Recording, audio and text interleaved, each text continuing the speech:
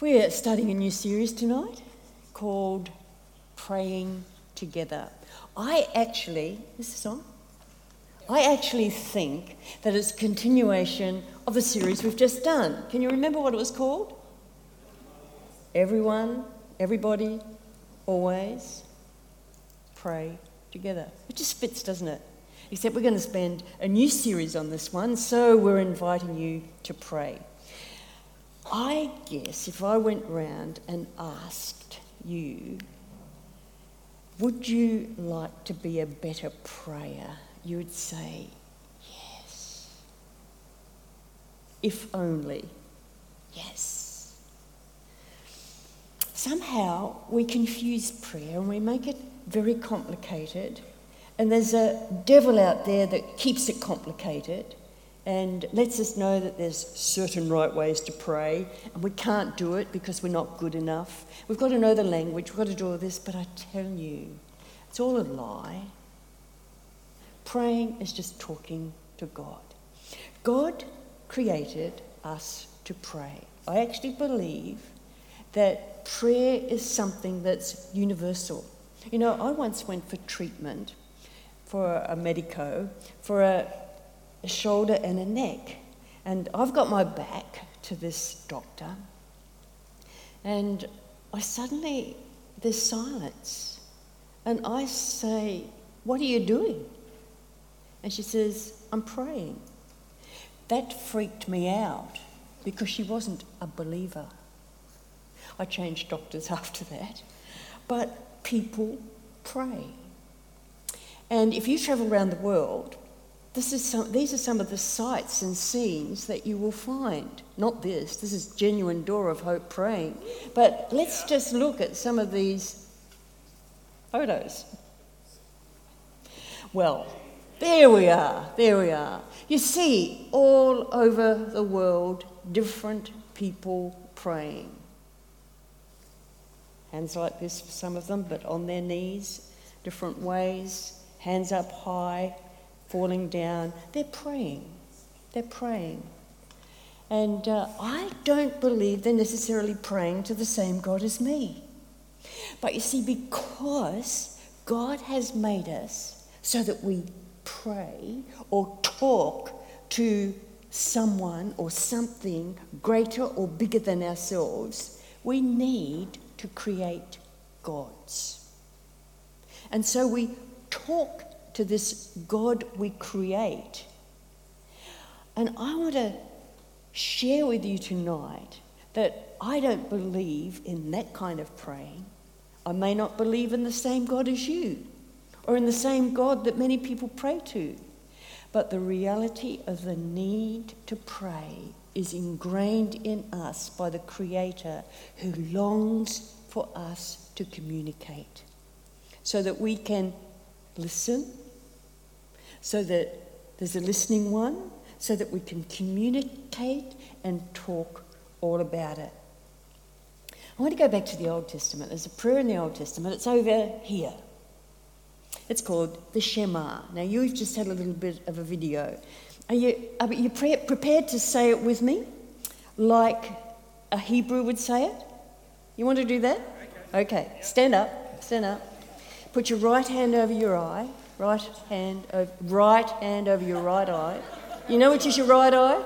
Now you've still got one eye that you can look out. Right hand, right eye. Let's read it. Hear, O Israel, the Lord our God, the Lord is one. Love the Lord your God with all your heart and with all your soul and with all your strength. What a lovely bunch of Jews we got. Sit down. That's how they pray these days with this prayer. I'll talk a little bit more about why they do that later.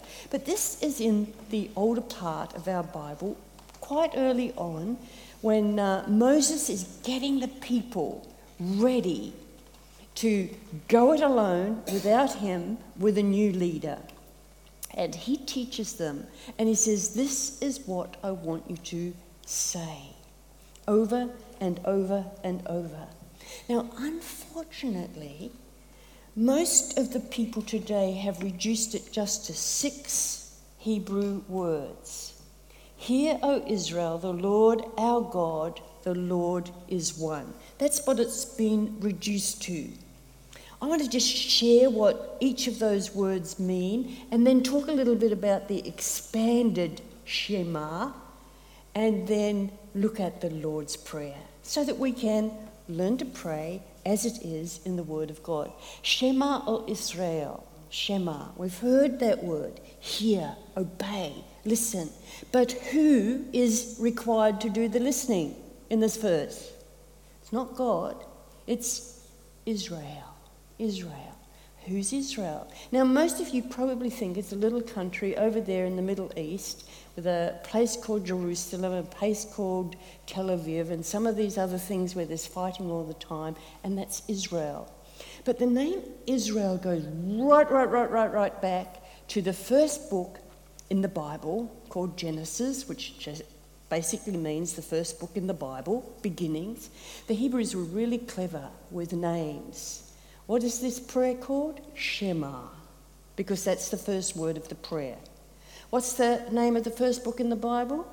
Genesis. What does it mean? Beginnings, the first one, in the beginning. So that's just by the way. So we're going to go back there. And there was this man called Jacob. Anyone heard of him?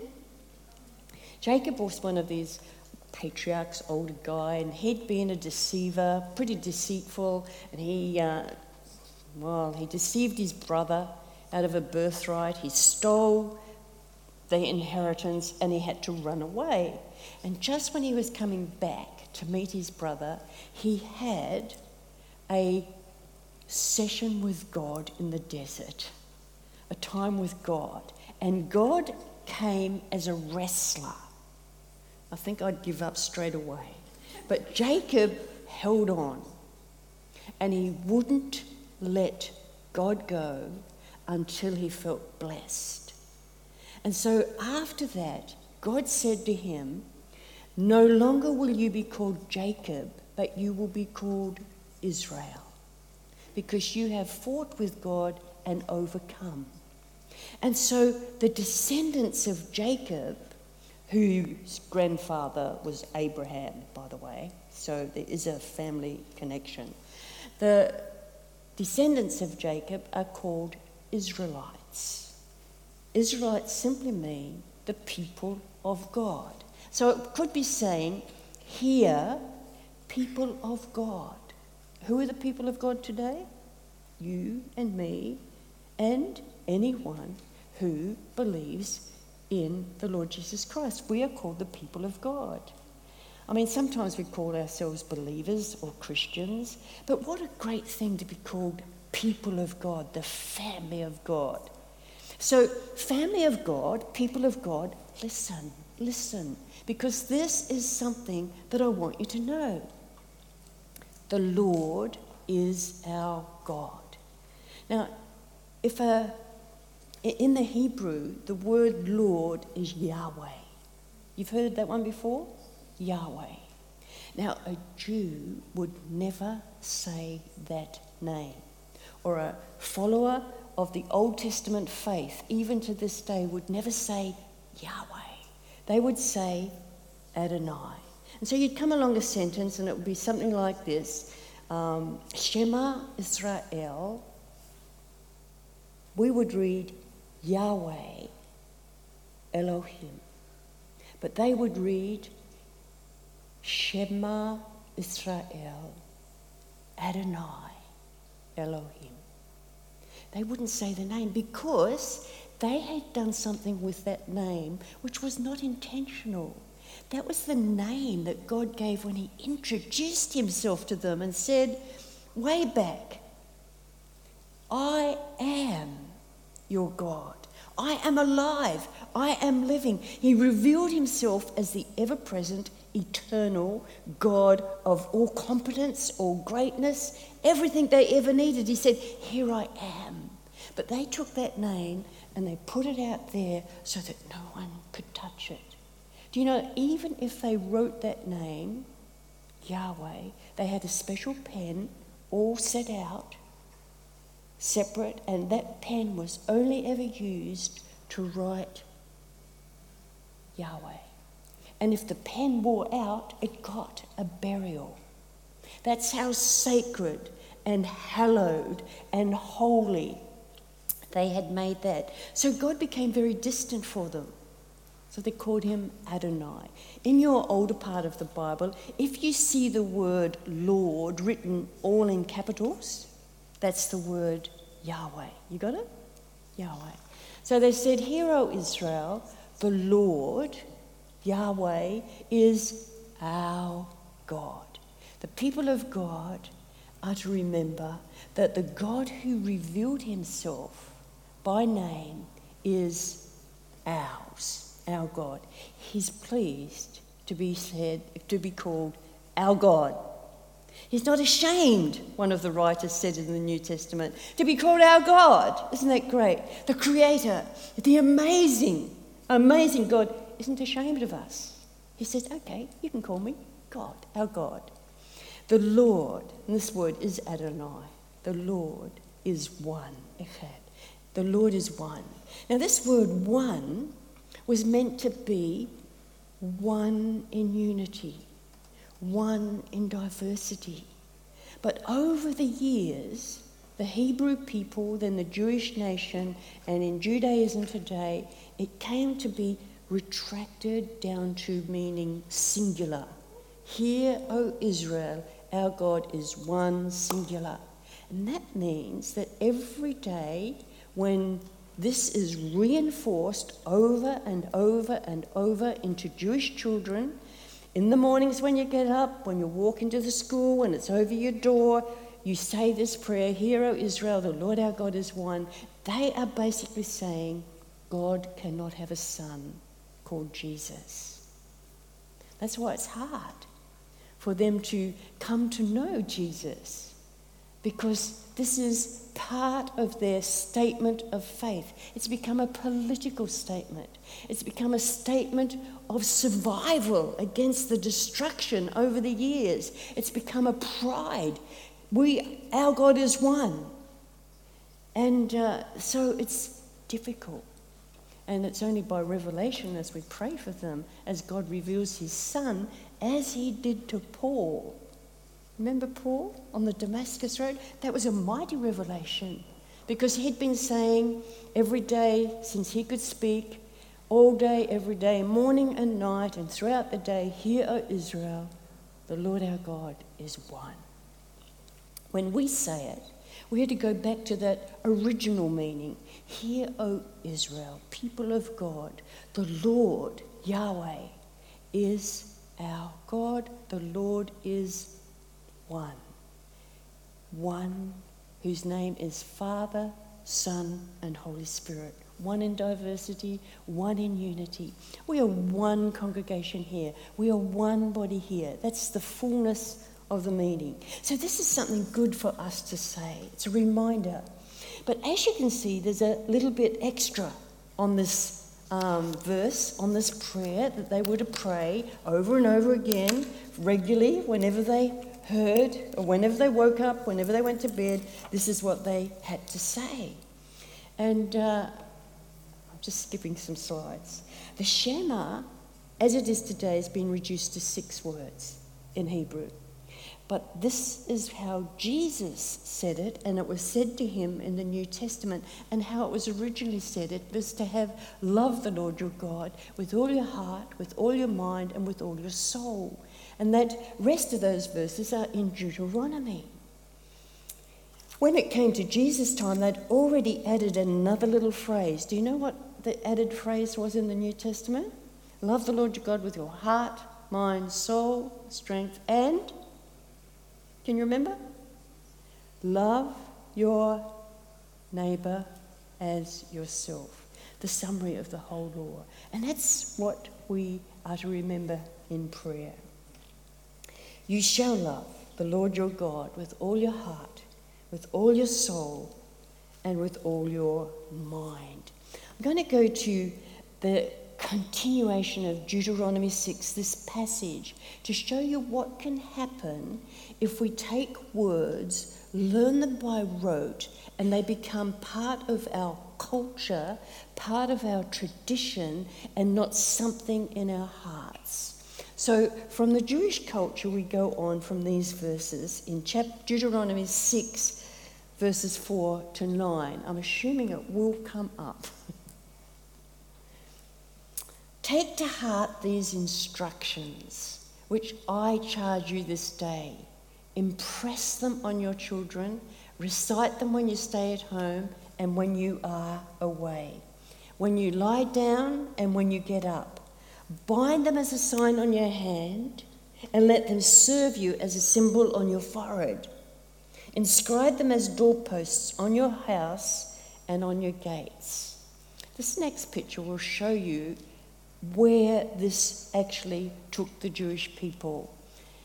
On the left-hand side there, see the man with a little box, a leather box, and in it is written the Shema. It's called a phylactery, and he put it on there as a reminder that his heart or his head or his thinking was to be controlled by God. And then there was another box that he put here, and that was level with his heart. And it was strapped, I think you can see that, right down his arm, right down to his fingers, so that his actions were also impacted by this saying, Hear, O Israel, the Lord our God is one. You shall love the Lord your God with all your heart, mind, and soul. And he was to say those, and he was to impress them. But that became a piece of, what do you call it? A fashion statement, a piece of tradition, something that didn't necessarily touch the heart. I'm sure it did for some, but not all of them. Next to him, you have a young boy praying. What's he doing? We know he's saying the Shema because he's got his right hand over his right eye. That was twofold reason. We're not really sure when the tradition started, but some of it was to blot out the mess of the world as you said this. Remember that God is for you, God is the one you love. Blot out this here. Or it could have been because I'm humbled before my God. So it had those two meanings. So here we have a ritual, here we have a practice that was reduced to a custom or a tradition. You've got that? And unfortunately, that's also what happened to the prayer that Jesus taught his disciples. Before we go there, let me just tell you a little story about this boy with his hand over there. After World War II, a lot of Jewish children were being looked for by some of the rabbis. They were put in orphanages for their protection. And so some rabbis went around trying to find Hebrew children. The orphanage parents wouldn't let them have the children because there were no documents. Where do documents go for refugees and in war? Of course you haven't got documents. And so there was a famous Lithuanian rabbi who went into some of these orphanages and he would start to say, Hear, O Israel, the Lord our God is one. And the children would hear it. They would go like this and start crying for their mother. And the man would say, the rabbi would say, Here are the Jewish children. So this cultural practice was ingrained in them. Well, what the Jewish people did to something which was meant to serve them well, we have also done with the Lord's Prayer. Reciting a prayer is not bad. Learning a prayer by rote is not bad. It can be a positive reminder, especially the Shema, of who our God is and what we are to do and be, lovers of God and lovers of people. But it also can be just meaningless prattle, empty words, said at the right thing. It can be cultural and it can define us in a cultural way. But even so, I'm not saying that we shouldn't recite things. We should know and understand what we're doing. So did Jesus ever wear one of these leather boxes, phylactery? You probably think, of course he didn't. But I'm suggesting that he did. What was his nationality? He was Jewish. What was his custom? It said he went to the synagogue as was his custom. He wouldn't have been allowed in there if he didn't practice the cultural norm. So he probably had one. But I'm pretty sure that he knew the dangers. Look at this verse from Matthew 23, verses 5 to 7, where he starts the whole chapter saying, "Listen to what the Pharisees say. They're saying the truth, but don't you ever do what they do." That's how he started the chapter in 23. Isn't that wonderful? Listen, they've got the truth, but they're not practicing it. Now, wouldn't it be sad if I said of our senior minister, listen to what Steve does, but don't you ever do what he does? That's not the way we live. I can say to you, listen to Steve and imitate the way he lives. He's a follower of Jesus. And so we have these religious leaders, and this is what Jesus says about them. Everything they do is done for people to see. Look at me, look at me, look. My phylactery is wide, it's bigger than yours, it's greater than yours, it's got a little bit of decoration, it's good, and they make tassels on their garments. The Shema also goes on to have some other verses, and it says, put some blue threads on the bottom of your robe as a reminder to say this and that God is with you as you walk. But they said, you have made a fashion statement about these things instead of them being a living reminder of who you are and who your God is. And so Jesus wasn't against them. He was saying, don't do it because to be seen, don't make it as a fashion statement. And then he added in Matthew 6 and verse 5, where it says, and when you pray, don't be like hypocrites, for they love to pray standing in the synagogues, on the street corners, to be seen by others. Look at me, I'm a better prayer than you. You know, I always get the collywobbles and get a little bit nervous when I'm asked to talk about prayer. I'm not an expert on prayer. I wish I could pray more than I do. I wish I found it something that was a natural and beautiful part of my life. I too struggle. And I too sometimes have to be disciplined and say, come on, Sandy, you know, get yourself by the scruff of the neck. You know that this is a prayer time. You know that. And it's when I'm by myself in secret, that's when it's the hardest time. I love praying with people. I love prayer meetings. I love prayer gatherings. But sometimes it's hard too. So I'm saying that I'm not the expert, but I'm a learner and I want to keep learning. So what did the disciples notice when they saw Jesus at prayer? Yes, he probably had this, and he had his arm probably all bound up with pretty cheap leather from the floor, from the carpenter's shop, I'm not sure. But he did it. He prayed.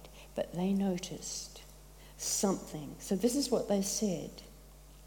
One day, Jesus was praying in a certain place. When he finished, one of his disciples said, Lord, teach us to pray, just as John taught his disciples. They've noticed that his prayer life is different. They too would have had prayers taught to them as children, prayers for all day long, prayers for every occasion. They too would have known this, but they knew that there was something different with the way Jesus prayed. And this is the prayer he taught them. You okay to read this one? You can read it from the screen or from over here. We're going to be referring to this. Let's stand up and read this one together, okay? Read it from the screen. I didn't hear you last time, I only heard myself. So see what happens this time. Our Father,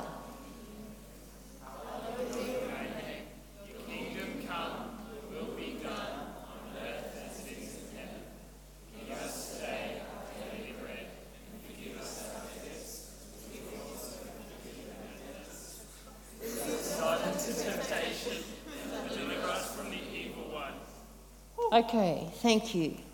Who would know it off by heart in another version? Who's going to be actually willing to learn it so that by the end of our series, that's part of your prayer life as well? I invite you to do that.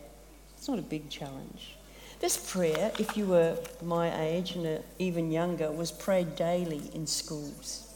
It was prayed at public functions. It was prayed in parliaments. Nearly everything opened with the Lord's Prayer.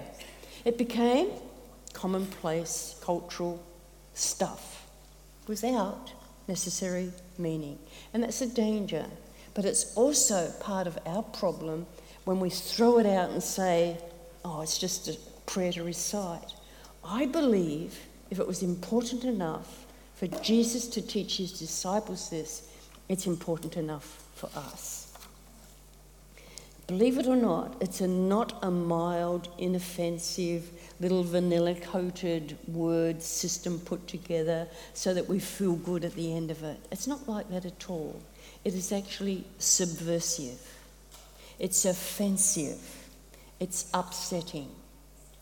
If you do not know our Father. So politicians today don't want to say this in Parliament anymore. I understand. Because this is a political statement. This is a kingdom prayer for God's kingdom. This is an economic policy. And this is also a social policy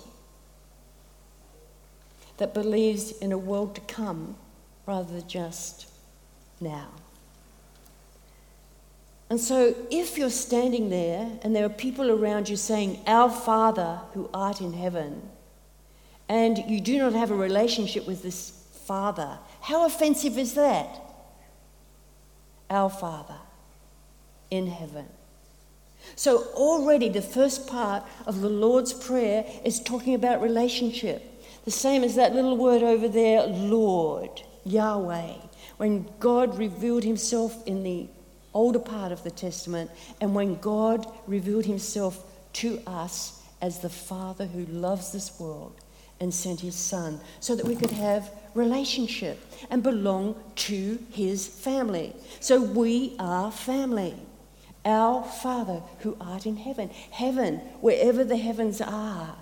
Heaven came down onto earth through Jesus, and today we are part of this cosmic spiritual reality which is moving throughout the world, shaping people's lives, changing kingdoms, changing people. We are part of something big. Do you really believe what was sung tonight? If the church prayed, people would change. Our city would change. Do you believe it? Sometimes I don't even know that we know the words we're singing. But that was what you sang. And that is the power of this prayer. Our Father, you have come into our lives and made an incredible difference. Hallowed be your name. Now, the translators have problems with this word because there's no English word that totally suffices. What did the Jewish people do? They made the name so sacred, so holy, so distant that they won't even say it. And yet we're allowed to call God, the Creator, the greatest God, the only true God. We're allowed to call him Father. Father. And we are to hallow his name, to make it sacred and holy. But it goes wider than that. You are my family. This is the family of God. And our family is a holy family. It's a sacred family. It's a togetherness. And the one that I call Father and you call Father invites us to treat each other with sacredness, reverence. No putting down, no bullying, no esteeming beyond. But together we are brothers and sisters. Jesus says, I am not ashamed to be called your brother. God says I'm not ashamed to be called your father. Jesus says that. Now, doesn't that make you excited? Doesn't that make it? Just does something to me. And then we pray, may your kingdom come. Now, can you imagine in Parliament actually praying this and meaning it? Lord, may your kingdom come. Forget about Australia. or New Zealand or the UK or America. May your kingdom come, because one day we believe that the kingdom of God and his Messiah Jesus, King Jesus, will have every kingdom honouring the King of Kings. The enemies will become his footstool. He will be exalted. His reign will dethrone all powers, all authorities, all kingdoms, all politics. So this is heresy, isn't it? Your kingdom come, Lord. Your reign be done. King Jesus, overturn empires, destroy anything that opposes you, rule everywhere. That's what we pray, your kingdom come. I pray this over and over and over for my family who do not know Jesus, and for some of my friends. I say, Lord, let the rule of Jesus come into his life. Your kingdom come in this situation, because sometimes I haven't got words anymore. And I know that the kingdom of God is powerful. Let your will be done on earth as it is in heaven. This is really saying, Lord, whatever you dream or desire, may your beauty and mystery and power and righteousness and love and grace, may all that stuff that's in heaven be on earth. And where does it start? Among the sacredness of our family, who call ourselves our God. Let your will be done among us. Let there be love shed abroad. Let there be kindness. Let the fruit of the Spirit come, so that we live God's desire out on this earth. Isn't that wonderful? Yeah. That's great. That's God's will for us. God's will is that you enjoy him, glorify him, love him with all your heart, your soul, and your strength, and love your neighbour as yourself. May his dreams come true. Give us this day our daily bread. There's the economic policy. Every good gift comes from God. And what we as believers of the family of God need to learn over and over and over again is that we depend on God, who's the giver of all gifts. He's the one that gives us jobs. He's the one that gives us gifts, intelligence. He's the one that has given us the ability to read or write or to do this. He is the one that gives. He's the one that takes away. And so we have to learn enough is enough. What's daily bread? What I need for today. But what do? We store up for tomorrow. And we don't even enjoy what we've got today. So be generous and sharing. Give us this day our daily bread. Forgive us our sins. And this is the beauty of this kingdom of God. We run around as forgiven people. Forgiven for the lies, for the deceit, for the stuff that we say and we don't mean, for when we lose our tempers, for the stealing, the thieving, the dishonesty, the shame, the guilt, the condemnation, all that stuff. Forgive me, Lord, for I'm a sinner and I have not come anywhere close to what you want in this life. Forgive me. I confess my sin. And I know that you have died for my sin, and I can be free. Free of shame, free of guilt. Freedom, the greatest gift. And because I'm free, and because people in God's kingdom and people in this world are created in the image of God and have a sacredness about them, I too can forgive. And the extent of my forgiveness is always worked in how well I forgive others. Forgive my sins. Forgive those who are debted. Those who've mucked up for me. Those that have hurt me. Those that have abused me. Those that do the bad things, even though I think they're worse than me. The truth is, we all deserve to be cast off from God. But he invites us. Forgive as he forgives. Lead us not into temptation, but deliver us from evil. We have an enemy. That's why it's hard to pray. He doesn't like it. When God's people start praying and believing stuff like this, the devil trembles. And he says, watch out, Launceston, they're out to get you. True? The devil hates it. That's why it's hard to pray. because I don't feel like it, don't feel motivated, I'm tired, and yet I can go on social media. I don't want to do this, but I can do that. So the devil just keeps on with that. We have an evil one who is to be overcome with the power of the kingdom. So in conclusion, as we pray this, we've got two prayers that I've talked about tonight.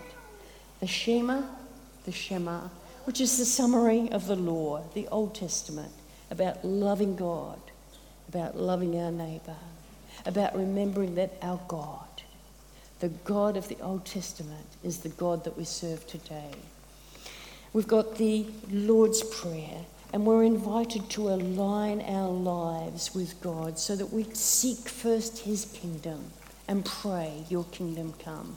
Our Father, give us this day our daily bread. Forgive as we forgive.